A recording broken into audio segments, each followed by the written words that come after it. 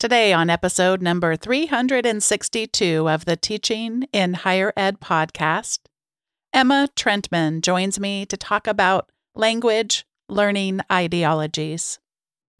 Produced by Innovate Learning, maximizing human potential. Welcome to this episode of Teaching in Higher Ed. I'm Bonnie Stachowiak, and this is the space where we explore the art and science of being more effective at facilitating learning. We also share ways to improve our productivity approaches so we can have more peace in our lives and be even more present for our students.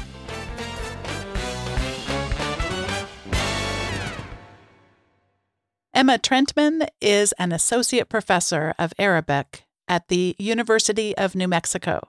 She's an applied linguist whose research focuses on language learning during study abroad, virtual exchange, and in the language classroom, with a focus on language ideologies and multilingual approaches. She is co-editor of Language Learning in Study Abroad, The Multilingual Turn, Multilingual Matters 2021, and her research has appeared in various journals and edited collections, including the Modern Language Journal, Foreign Language Annals, and the L2 Journal Study Abroad Research and System. She is co-editor of the Critical Multilingualism Studies Journal, program director of the UNM Arabic Star Talk program, and teaches Arabic classes at the University of New Mexico. Emma, welcome to Teaching in Higher Ed. Thank you for having me. I'm excited to be here. I'm a big fan of the podcast.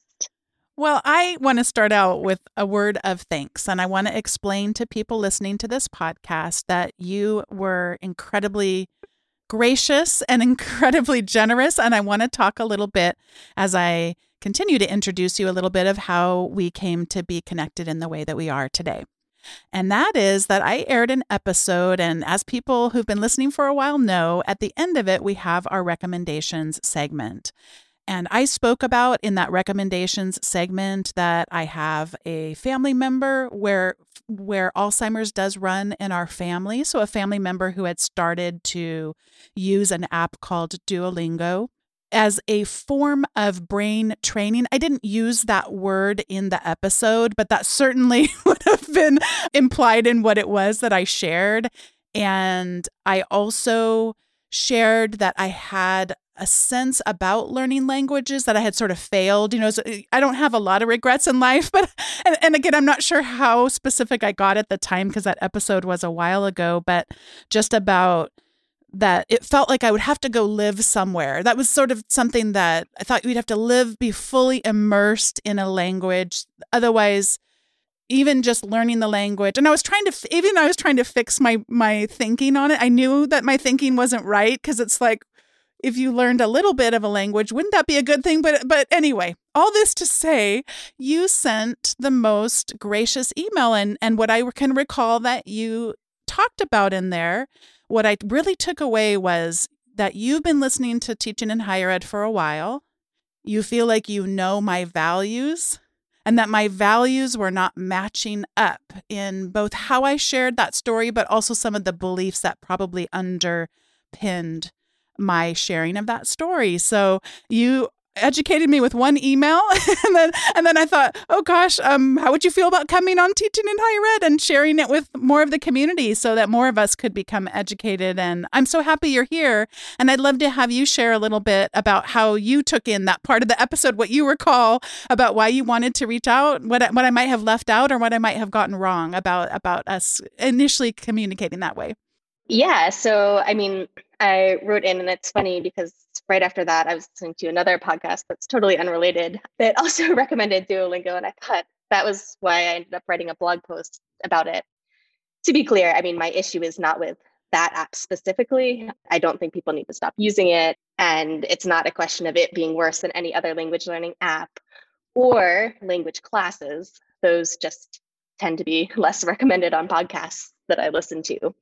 So essentially, I am an applied linguist and I research language learning, particularly during study abroad. which is often imagined as that wonderful immersion experience. And so it's sold in language classes as kind of the pinnacle of your language study. You get to go abroad and you're going to be completely immersed in this language. And as a study abroad researcher, we know from looking at the research over and over again that this simply isn't true. Study abroad is a multilingual experience. And when we continue to frame it as an experience of monolingual immersion, it often sets students up for disappointment because they're expecting monolingual immersion and it's a multilingual reality. But even more importantly, this idea of having monolingual immersion is rooted in these language ideologies that originated with European nationalism and the idea of having a nation state where the linguistic and the political and the geographic and the ethnic borders were all mutually reinforcing. And so this is an idea that's been critiqued a lot, obviously. And it was also exported worldwide through colonialism, where not only was it used to categorize other parts of the world, but also to show that Europeans were superior. And so while today, I don't think most people thinking of study abroad as monolingual immersion are trying to prove European superiority. That really is the root of some of these language ideologies and also these ideologies of study abroad. And so that was why I wrote, because I knew that you wouldn't want to be promoting that type of perspective on the world. And I think this is very common. You're not the only person who does this. As I mentioned, I wrote to someone else who was also talking about Duolingo on a podcast. And this is why I started my blog post series, Language Ideologies in the Wild, because this is so common in nearly every book I read that has nothing to do necessarily with study abroad or language learning or anything like that, just these conceptions of language. And I can talk a little bit more about the brain training conception too. That related ideology that basically sees language as a decontextualized object that sits in our brain. And so we can use it, kind of like logic puzzles or any of these sort of games to train our brain. And of course, language learning does involve the brain, as all learning does. But the problematic aspects of this particular language ideology, this ideology of decontextualization, is that when you take language out of its social context and it's decontextualized, then you lose sight of how that language is connected to its social context. And because our language is so reflective of our lived experiences, this is when you can get to things such as language as a proxy for various types of discrimination, racism, classism, and so on. And this is partially because when you decontextualize language, then you can standardize language. And this is the ideology of standardization. And then we lose sight of whose language is considered the standard. And then that connects back to these nation state ideologies where, of course, the people whose language is considered standard, and this ties back to sort of the nation state ideology of language in the sense that what's considered the standard language of a nation state is the language of the socially dominant group. And of course, this excludes a lot of people who speak different varieties of these languages or different languages. And this has been something that's been highly critiqued. So those are sort of how those tie together in terms of the immersion. And I co-edited a book with Wenhao Diao, the Language Learning and Study Abroad, the Multilingual Turn, where all of the authors in their chapters really looked at this idea of monolingual immersion as a myth and how learners navigate the multilingual realities of study abroad in a variety of ways. And so I think it's more helpful to think about how we can work on navigating multilingual realities than trying to always get this monolingual immersion. I'm just fascinated by all of this. I want to circle back to the study abroad because I think it's healthy for me to admit that I was a little bit afraid of today's conversation because I feel a little bit, this is just really a stretch for me. You know what I mean? It's so the study abroad, I just so much everything you said, I thought, oh gosh, I never experienced study abroad, but I had so many friends who did. And I saw so much of their stories and what you said. What could you tell us then might make the expectations for what study abroad could do better? Or am I trying to fix the wrong thing? If we're going to try to lessen some of these factors, what might study abroad look like? Or does it even still exist? If we lessen it, does it stop existing, in any recognizable form? So and this is what I say about language teaching too. So in a lot of ways, it's just reframing our perceptions of what is already happening in study abroad or in a language classroom.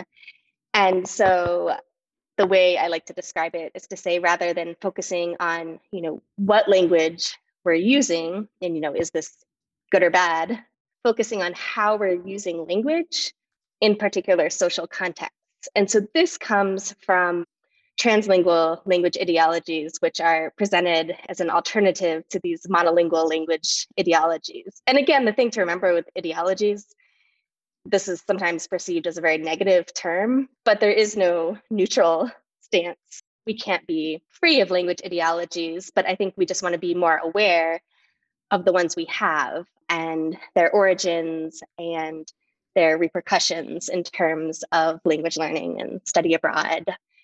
And so these translingual language ideologies, many of them developed as advocacy for marginalized social groups, many of whom are multilingual, and basically looking at how you can't examine and this is drawing on the work of Ofelia Garcia and her colleagues, which I can share with you in the show notes, but essentially saying that if you're looking at a child's knowledge in an academic subject and you don't give them access to their full linguistic repertoire, so you make them do it in only one part of their repertoire, this part of the repertoire we call English, or even alternatively, this part of the repertoire that we call some other language, you're not really accessing that child's full knowledge because you're constricting it to one part of their linguistic repertoire. And so they advocate for translanguaging practices, which are when we recognize the full linguistic repertoires of learners and don't restrict them. And we really draw from our full linguistic repertoires to learn not only content knowledge, but also language. And so that's where my research intersects with this. Because I work on study abroad, generally I am working with very socially privileged populations. But in terms of language learning, it's a similar thing. So going back to the question of, what can we do about study abroad?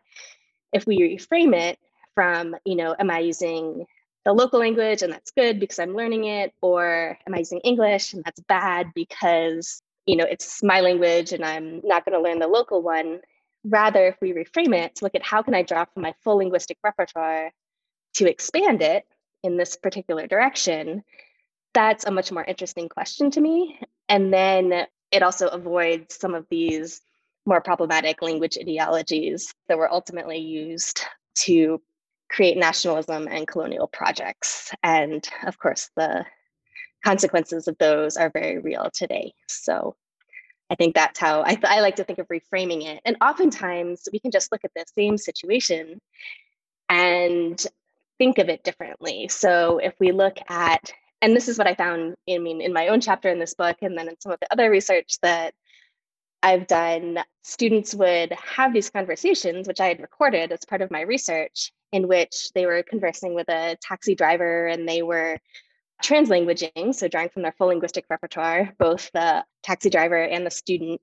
And so they might do that with the taxi driver, they might do that with a friend, but they would report on these conversations from a monolingual perspective, saying I spoke Arabic with the taxi driver and I spoke English with my friend.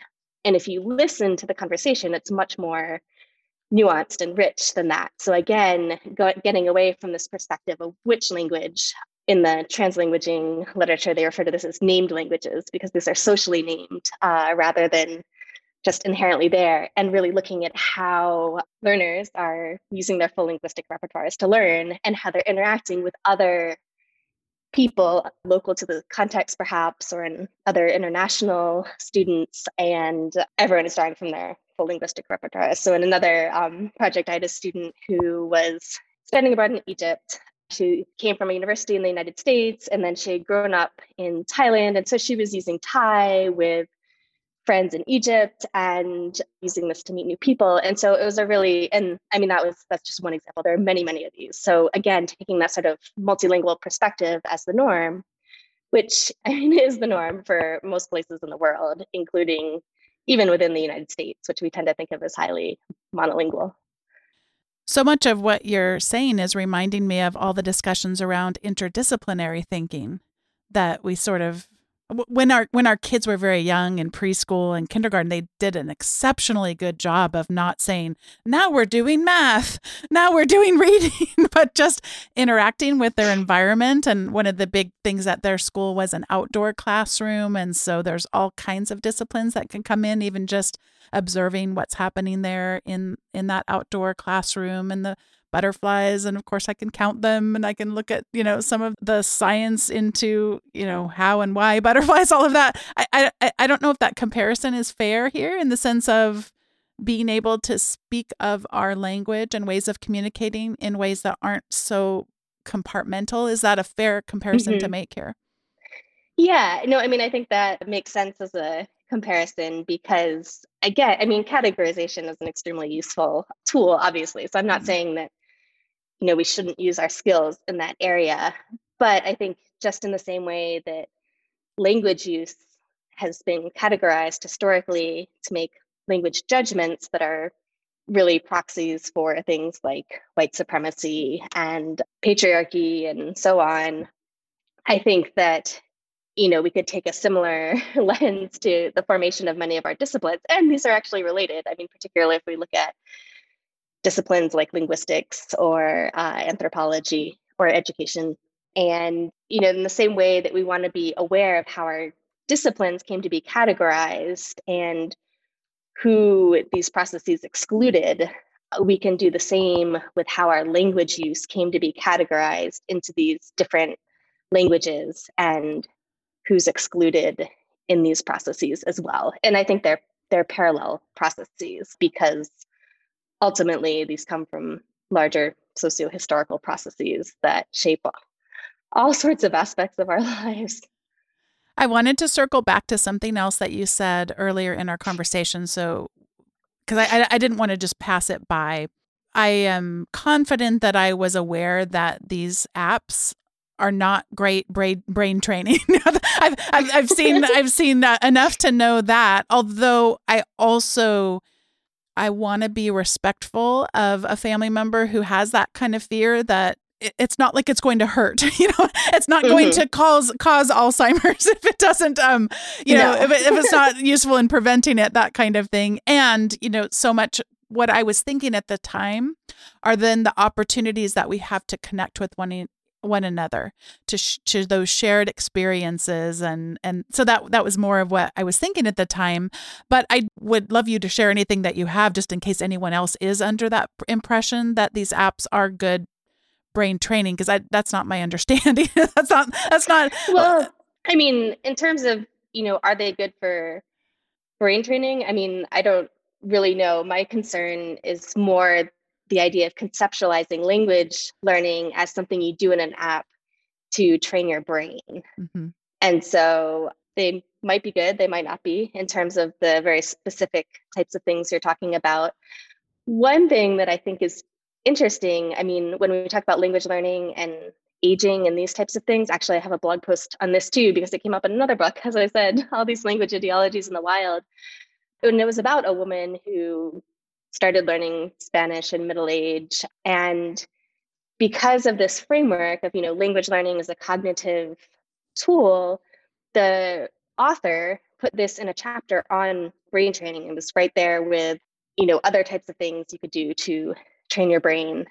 And yet this woman's story was all about the experiences she had interacting 5 days a week with groups of Spanish-speaking friends, which seems, and there was a whole nother chapter in this book on, social contacts as being really important when aging. And so, again, I think what you talked about, using this app as a tool to connect to the family member, independent, I mean, that's sort of independent of whether it succeeds in cognitive development or not. And so that, I think, is the key point to keep in mind, is that we use language, whatever type of language, in context because we want to interact with people, or even if we think of something like reading, it's still an interaction with thoughts and ideas and all these types of things. And so I think it's more that when people talk about language as brain training, I'm not so concerned with whether or not it actually does cognitive things in your brain.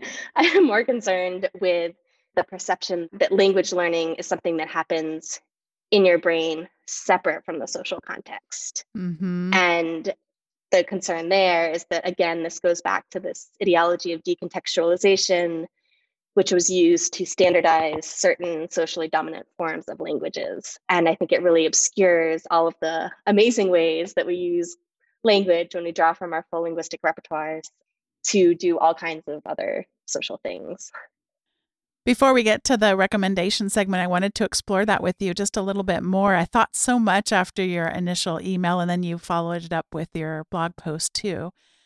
I thought so much because I kept chuckling at myself in terms of using the app, and it has you say things like, I am a boy, I am a man, I eat grapes. And if you could just talk a little bit more, I guess, about how language learning could look different if we didn't have to remove ourselves from the context, if that could be a part of our learning process versus just having this separate world that is separate and apart from those social interactions and that context. Yeah, I think one of the great things about our world now is we have things like YouTube, which you can open and you can find all kinds of things in many different languages and varieties of these languages. And so, again, if you're at the level of, I am a woman, I am a boy, maybe not everything is easy to understand, but just the social information you can get from that. And then, of course, that is in the context where perhaps you don't have interactions with people who speak this language that you're learning. But I think also, just recognizing that, why would we choose to learn a language to listen to people who speak in that language? And again, even in the United States, which we think of as highly monolingual, there are speakers of all of these languages, not just the larger ones that we might think of, like Spanish. So, I live in Albuquerque. People tend to think of Spanish. I teach Arabic. There's many, many Arabic speakers in Albuquerque, even if this isn't what we think of. And so just making connections with people who speak the language so that we can listen to their stories and their perspectives and all of these types of things, I think is really important. And it doesn't mean that we have to be what people often call completely fluent. I think that was another thing I talked about with you. If we draw from our full linguistic repertoires and engage in translanguaging practices, we can use these to really understand different stories and perspectives on social media too. I think this is something that I wrote about it in my Duolingo post, because they have this little thing about, spending 15 minutes on Duolingo versus social media. But if you spend it on social media in the, language you're trying to learn, it's such a great way to learn different perspectives from people who speak different languages and varieties. So I think, again, it's not that, if you use Duolingo, or any other language learning app or language learning class, it's a bad thing. It's just that it should only be, I guess, part of your learning repertoire. Maybe we can go back to the original analogy of the linguistic repertoire. Before Emma and I get to the recommendations segment, I wanted to take a moment and thank today's sponsor for the podcast. Today's podcast is sponsored by the 37th Distance Teaching and Learning DT&L conference being held August 2nd through the 5th, 2021.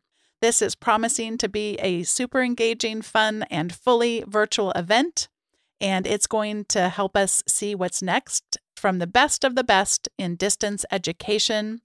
We are also expected to feel renewed and invigorated when we connect with the world-renowned experts and be able to add new skills, tools, and techniques to our DE toolbox. I keep saying we, by the way, because in exchange for the sponsorship, I get to have myself and a colleague attend, and I'm really looking forward to learning from thought leaders like Maha Bali, who's the creator of Equity Unbound, Sion Bain, and Jeremy Knox, who are the authors of the Manifesto for Teaching Online, and so many more. And so if you'd like to participate in the conference or learn more about it, you can find out that information at dtlconference.wisc.edu. That link will also be in the show notes for today's episode. And I look forward to seeing some of you there. Thanks again to the DT&L conference and for sponsoring today's episode.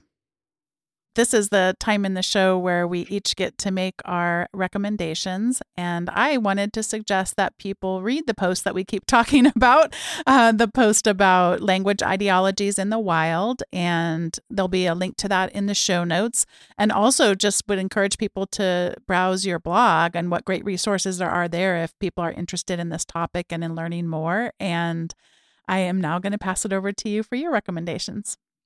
Oh, well, thank you so much. And thank you so much for having me. As I mentioned, I really enjoy the podcast and everything teaching and learning in higher ed. I was actually going to recommend some other podcasts and YouTube channel because related to this topic, because I thought listeners to this podcast might like other podcasts. And so there's a podcast called The Vocal Fries by Carrie Gillen and Megan Figueroa that focuses on issues of linguistic discrimination.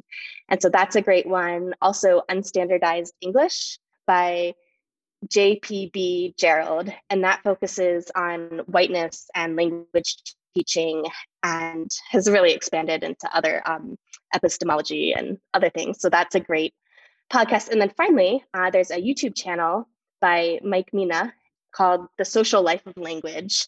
And he takes academic articles and makes videos on them that are very accessible. And so I love using this in class. And so I would highly recommend his YouTube channel as well. And it has videos about a lot of the topics that we've discussed that are great, not only for ourselves, but also for our students. And in fact, I've had students tell me that they like the videos so much that they started watching videos that I didn't actually assign in class. So I think that is the measure of success.